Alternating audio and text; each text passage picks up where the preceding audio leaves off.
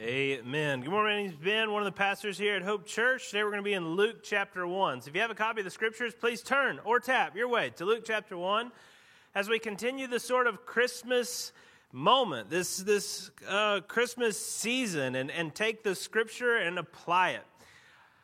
I don't know what your situation was growing up. With our family, my mother's youngest of 8, so it was a big family. And when I was growing up, that grandmother on that side was just a little bit older. You know, my mom's the youngest of 8. And every time we would drive to Christmas at that side of the family's house, we would get this talking to on the way there about how you need to be nice to grandmother.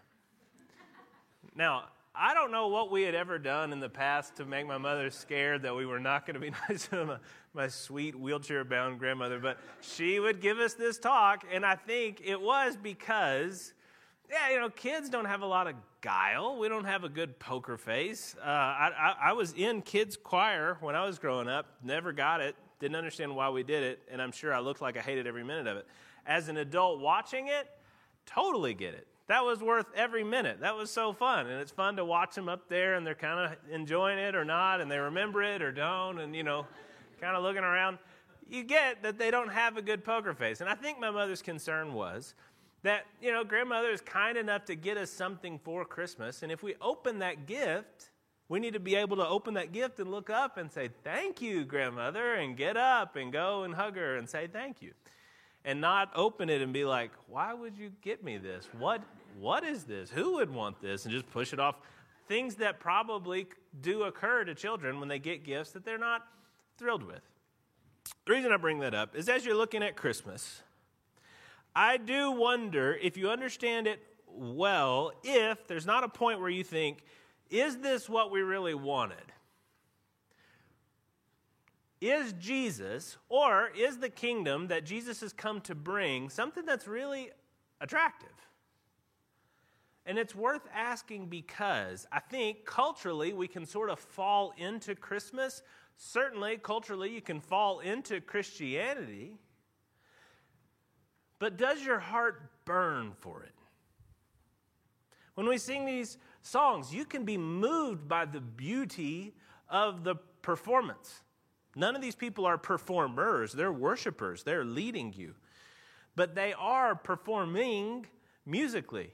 And you can be taken by the belting of that word Emmanuel. But are you taken by the concept of God with us? Are you taken by the concept of this God with us? I'm not sure that we are, and I want to try and get into Scripture well enough to see what does Luke tell us as he's walking through Jesus' birth that should excite us, should challenge us, certainly, but should also entice us so that we do get around each other and say Merry Christmas, not just out of habit, not just out of culture, but because we really are merry. We have been made merry by Christmas, and we are wishing that other people would feel that same merriness? I don't know. Feel that same joy. So let's dig in together. Let's see it. Over the past couple of weeks, we've been looking at Christmas from different angles. We haven't just been following one account. We looked at John 1. We talked about how God, really God who is God, Yahweh God, Old Testament God, becomes man, really actually in weakness a man. Insane. The next week, we talked about how this birth communicates God's incredible love towards you because of the danger involved. Now, obviously, there was danger at the birth of Christ, and we focused on that, but it was a lens through which to see the danger of the mission of Christ. His birth shows you in miniature what his life had come to accomplish. You don't do that unless you love. He loves us. That's part of the meaning of Christmas. Today, though, I want to think about how that kingdom that he came to bring really does impact us. I want us to see it as it is and then see it in its goodness. Unto us a king is born. Let's look at Luke chapter 1, starting verse 26, where it says, "In the 6th month, the angel Gabriel was sent from God to a city of Galilee named Nazareth, to a virgin betrothed to a man whose name was Joseph, of the house of David. And the virgin's name was Mary. And he came to her, Gabriel came to Mary and said, "Greetings, O favored one, the Lord is with you." But she was greatly troubled at the saying and tried to discern what sort of greeting this might be. I love that. I don't know exactly how that gets communicated to Luke, if that's Mary later on, if it's Gabriel who in that moment is making this proclamation and sees that instead of Mary getting happy because of what he said, she instead is, she's opening up the gift and not sure that she wants it. She's discerning, she's troubled. But then he says, "Don't be afraid, Mary, for you have found favor with God. And behold, you will conceive in your womb and bear a son, and you shall call his name Jesus. He will be great, and he will be called Son of the Most High. And the Lord God will give to him the throne of his father David, and he will reign over the house of Jacob forever. Of his kingdom there will be no end." If you read through the scripture as it talks about Christmas, it's concerned with these concepts of kingdom old and kingdom new, kingdom expected and kingdom unexpected. And I want to do you, hopefully, the service of plugging some of that information into your experience of Christmas. We're talking about a kingdom when we talk about Christ coming, when we talk about his birth, and we say that a king has come. We're talking about a kingdom. But I don't know how well you understand what that kingdom is, what we now as Christians are supposed to be reflecting in our community. This kingdom is understood by the readers as something that is already prefigured, something that is displayed for us in the history of Israel through the son of David, through David, the Davidic kingdom, and David's line. There are lots of people who, when you're having this birth of Jesus story being told, are all Jewish. They're all people who would have heard the Old Testament taught to them and exposed to them. They would have heard the regular stories. Now, if you grew up in Sunday school, maybe you've heard some of those same stories. But just imagine that if your whole culture, if everything that you were exposed to, all of your Saturday morning cartoons, all of your Sunday morning songs, all of your weekly, through the day school lessons were all based in a culture that talked about constantly this history, this story of your people Israel. And in that story, the highlight, when everything was great, was when David was king. In the Old Testament, the people of Israel get to a point where God puts them in the promised land and then delivers to them a king. That king's not so great, and there was all this disobedience, yada, yada. Then God brings in this guy David, a man after his own heart. And under David, the people of Israel become great. They become a force to be reckoned with right there in the center of the world, in that part of Israel. Then David's line becomes even more powerful when you get this guy Solomon, the next in line, who builds this beautiful, magnificent palace, the beginnings of everything that had been promised. They're a nation, they're a whole people, and they've got a good king who follows their good God, and their good God is with them as represented by the temple. And they, as they worship God, are being given not only material blessing, even though they get that in spades, they're being given the blessing of knowing him and becoming a holy people. Now they screw it up real bad. And if you continue to follow the line of David and the line of the different kings, you have this divided kingdom, and it gets to the point of disobedience where God actually takes their kingdom away from them. They're still Jewish people, and they still identify as a group, but God has no longer allowed them to be a nation, not a nation under his name any longer. So when you get to the time of the New Testament, you get to the people who are broken and subjugated by the Romans. And so every time they heard these stories, and every time they got excited about these prophecies that said things like, what we kind of talk about around Christmas, Isaiah chapter 9, verses 6 and 7, where it says, "For to us a child is born, to us a son is given, and the government shall be upon his shoulder. And his name shall be Wonderful Counselor, Mighty God, Everlasting Father, Prince of Peace. Of the increase of his government and of peace there will be no end. On the throne of David and over his kingdom, to establish it and to uphold it with justice and with righteousness from this time forth and forevermore. The zeal of the Lord of hosts will do this." Promises like this are all throughout this part of the Old Testament in that sort of kind of breakdown of the kingdom time and captivity time and slow sort of building back up of the kingdom. They knew that there was coming one after David's line. The covenant that God made with David would not go away, and there would be one that would build something like what they had experienced with David. And then they get Jesus. And time and again throughout the New Testament, nobody seems to expect, and very few people seem to want, what Jesus has come to bring with a new kingdom. He absolutely captures everything that was going on in the Old Testament. He embodies it perfectly, but he also shows them that what the Old Testament was talking about was not exactly what they thought it was talking about. It is also a new kingdom, a kingdom that will never end. Usually when you say that, and some of the promises people read, either from Psalm 2 or Psalm 46 or Psalm 110 or here in Isaiah 9, they would see things and think, well, that just means that you're going to have a good king, and that good king is going to be fertile and have mighty sons who will continue the monarchy. But no. God is saying that through this son, through this king, that king would last forever. And of his kingdom it would be everlasting, such that he uses names like this: Prince of Peace, Everlasting Father, Mighty God. I have to think that as they read the Old Testament, they were confused. And yet, in this Christ, all of that stuff comes together. David's kingdom, where God is with his people, where his people have safety, where his people are expanding the borders. That idea, that picture in David in the Old Testament is seen in the New Testament, is seen in Jesus, but it's seen in the same way as so many things that God's given us. I don't know if you know too much about what we do at Hope Church, but we have 2 times when we go from like singing and talking into this sort of symbolism, and it can seem odd. One is the first Sunday of every month when we take the Lord's Supper. You stand here, you come, it's fairly regular as an event. You know, a guy speaks and people sing and then you pray. Maybe that's odd for you, and then you leave.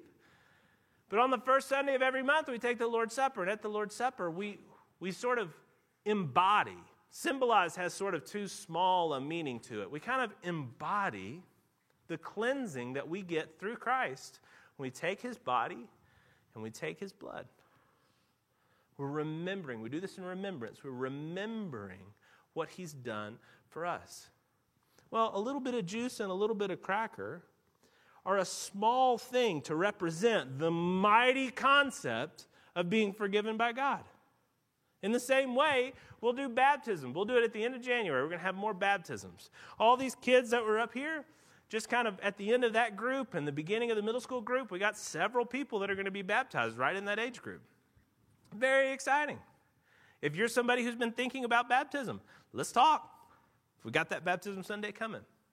But when we do baptism, again, you got a normal sort of thing happening, and then all of a sudden, somebody gets into a pool of water before you and gets dunked ceremonially. Odd. But not if you understand the meaning. Yes, it is a little bit weird to take somebody and wet them right there in front of you. But if you understand that it's describing, that it's symbolizing, that it's embodying the new birth, that you are dead with Christ, you're buried with Christ, and you're raised to newness of life, you're raised to walk with him, oh, it's beautiful. It's something that's small compared to what it reveals, what it symbolizes, but it's beautiful. In the same way, the kingdom under David is something that is small, but it's something that showed, it's something that embodied in some way what would come through this new king, through this new kingdom. I got to underline this for you. I need you to see this because, small a, but the number one, I think, is I want you to know why you should be reading your Old Testament. We've been doing an Old Testament Bible reading plan. I feel like I'm constantly having to say, like, hey, keep at it. It's pretty good. And you get to the end of the year and you can see where everybody else is. And, not many of you who started have finished. I understand. But I want you to understand that as you're reading the Old Testament, you're seeing in the pictures of the Old Testament what God has promised, what he's prefiguring, what he's going to bring about through the new kingdom in the New Testament. Yes, there is this old kingdom that they understood. The people that were there in Jerusalem at the time of Jesus' birth understood that God would be bringing some sort of rule, some sort of security, some sort of wealth and prosperity back to them. What they didn't understand was this further reality, something that's seen with faith's eyes, this new kingdom that comes with Jesus. Now, we should be excited about that. But I'm going to make the case for you why I think that we're not excited about that.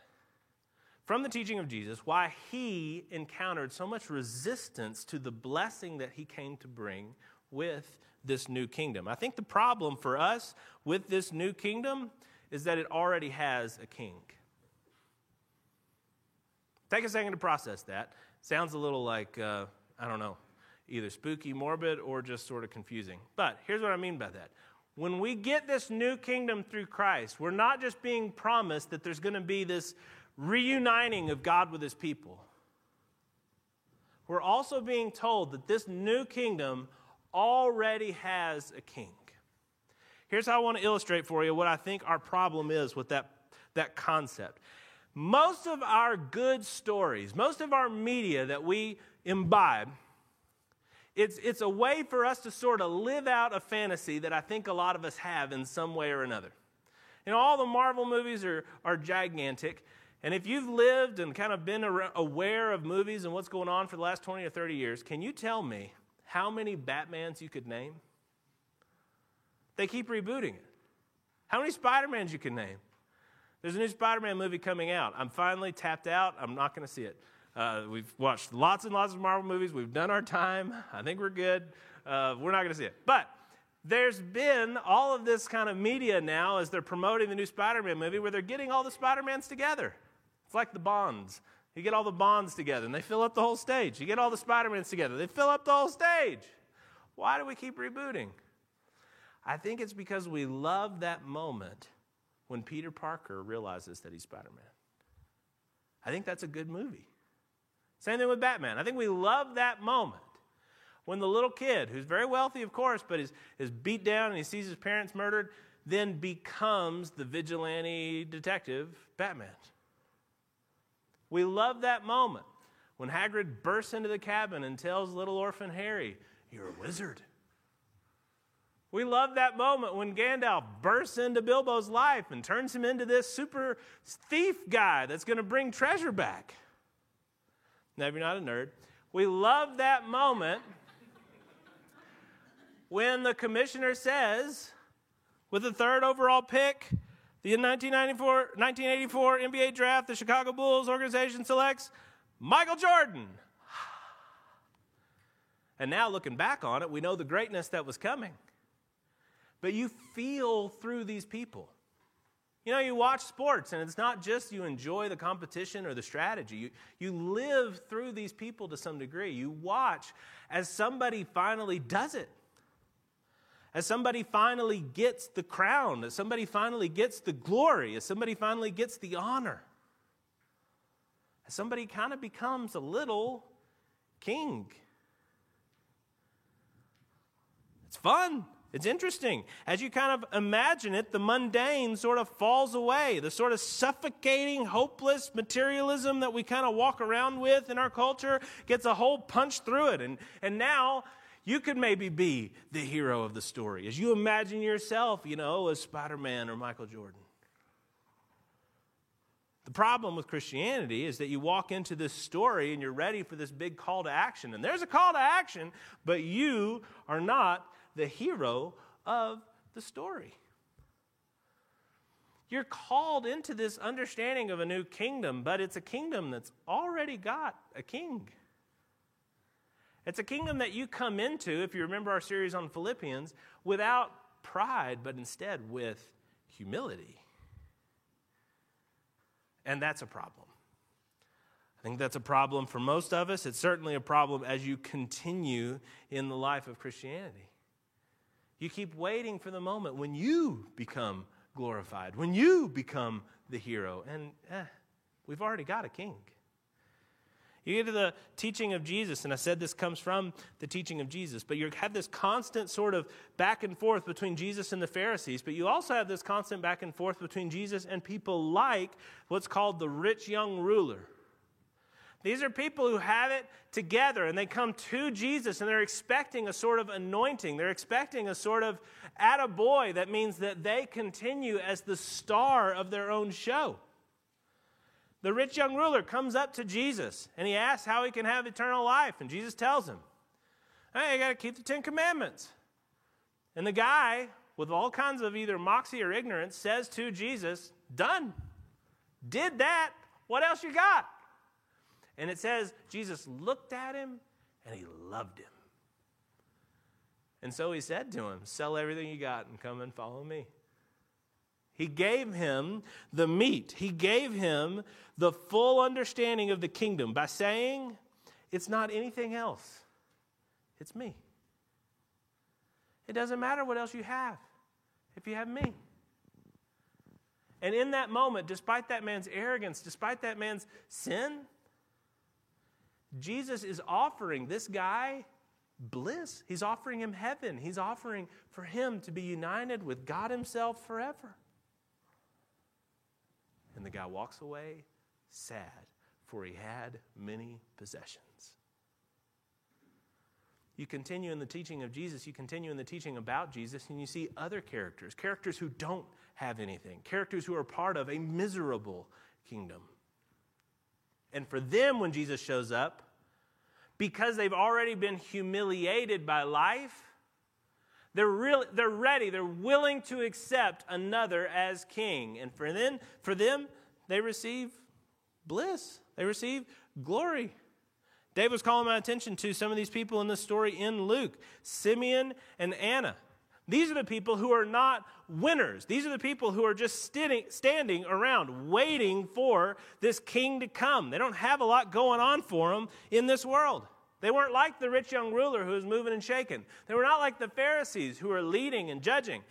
They were people on the outskirts.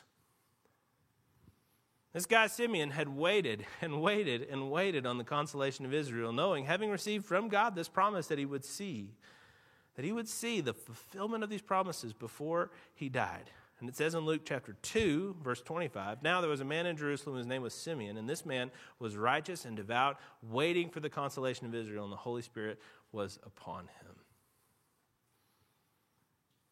Waiting, wanting, desiring, and God was with him. He sees how broken things are. He's got an incredible hope for what things can be, and he lives in the tension, in the pain of wanting but not having, of hope but not hope that has yet been fulfilled, and God is with that man. There's this other lady, Anna. There was a prophetess, go down to verse 36 of Luke chapter 2, named Anna, the daughter of Phanuel, of the tribe of Asher. She was an old lady. She was advanced in years, having lived with her husband for 7 years from when she was a virgin, and then as a widow until she was 84. She did not depart from the temple, worshiping with fasting and prayer night and day. And coming up at that very hour, she began to give thanks to God and to speak to him of all who were waiting for the redemption of Jerusalem. If you're painting a picture of your life, you want to be the rich young ruler. You don't want to be Anna. You don't want to be this lady who got married and she was living life the way she kind of wanted to, and then 7 years in, her husband dies. Instead of getting picked up or, moved into some new situation and things getting maybe back on track, no. And she ends up, out of her longing, out of her suffering, out of her humility, longing for the Lord, posting up at the temple and just waiting through prayer and through fasting, pleading with God to bring the salvation of Israel.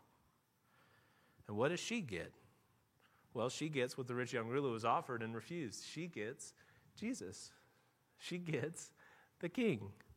If you're willing to accept the kingdom with its king, then you get blessed. And Jesus said it best in Mark 1:14. You want to know what Jesus said about himself, about his ministry? Mark 1:14 says, "Now after John was arrested, Jesus came into Galilee proclaiming the gospel of God, saying," so here's his message. Here's the good news from God that Jesus has come to bring. "The time is fulfilled, and the kingdom of God is at hand. Repent and believe in the gospel." That's the message. That's the story. The kingdom is at hand. The king is at hand. Repent and believe in the good news that that king has come to bring.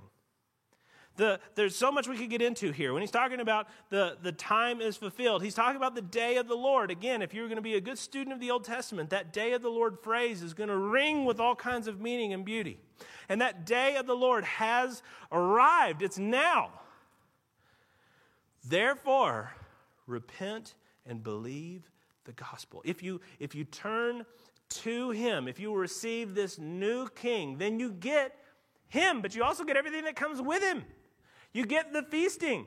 You get his adoption. You get his forgiveness. You get to be in his family. You get to be in his home. He says in John that he's leaving, but he doesn't leave us without sending the Holy Spirit, but he's going to go and he's going to prepare a place for us. In his Father's house are many rooms. He's offering this forgiveness. He's offering this salvation, and he's offering this relationship. Again, that's the problem with us, is we want to be the king. And he's saying, no, you got to repent of that. But if you'll repent of that, then you can have everything. So, this kingdom is right now. That kingdom that Jesus came to bring is right now. It's this room. Maybe not everybody in this room, but it's some people in this room. And as you contemplate Christmas, as you think about his coming, I want you to contemplate it with the full sort of meaning that's there, the huge upside, but the real hard, difficult thing to get past. At Christmas, we say that unto us a king is born. That means that if you want to be with him, he gets to be king, not you. I don't know how easy that is for people. Simeon didn't either. This guy that was there celebrating Jesus' birth, old man, he says in Luke chapter 2, verse 34, he blessed them and said to Mary his mother, "Behold, this child is appointed for the fall and rising of many in Israel, and for a sign that is opposed, and a sword will pierce through your own soul also, so that thoughts from many hearts may be revealed." Jesus Christ is the cornerstone, but he's also a stone of stumbling. Christmas is great news, but it's great news that's got this word repent right at the beginning of it.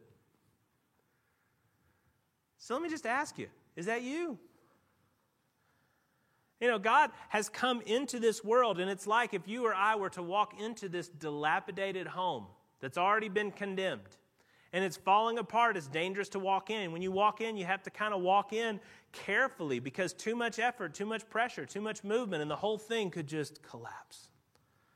Christ comes into that home. He comes into that place, and he finds the creatures that are in it. The dilapidated, condemned creatures that have made that place their home, and he becomes one of them in order to renew them. That's us. The Christmas story, this Christmas Eve service that we keep talking about, that is an opportunity for us to continue to then tell about that kingdom to others. When you don't want to tell about that kingdom to others, can I suggest that's maybe more of that same reticence to have Jesus be king, To have him really be Lord. We love Savior, but are we really willing to have him be our Lord? I just ask you to think carefully about that this morning. The king language that we get as we hear about Jesus, it's constant. And yet, our concept of him and our willing to submit to him, it gets difficult.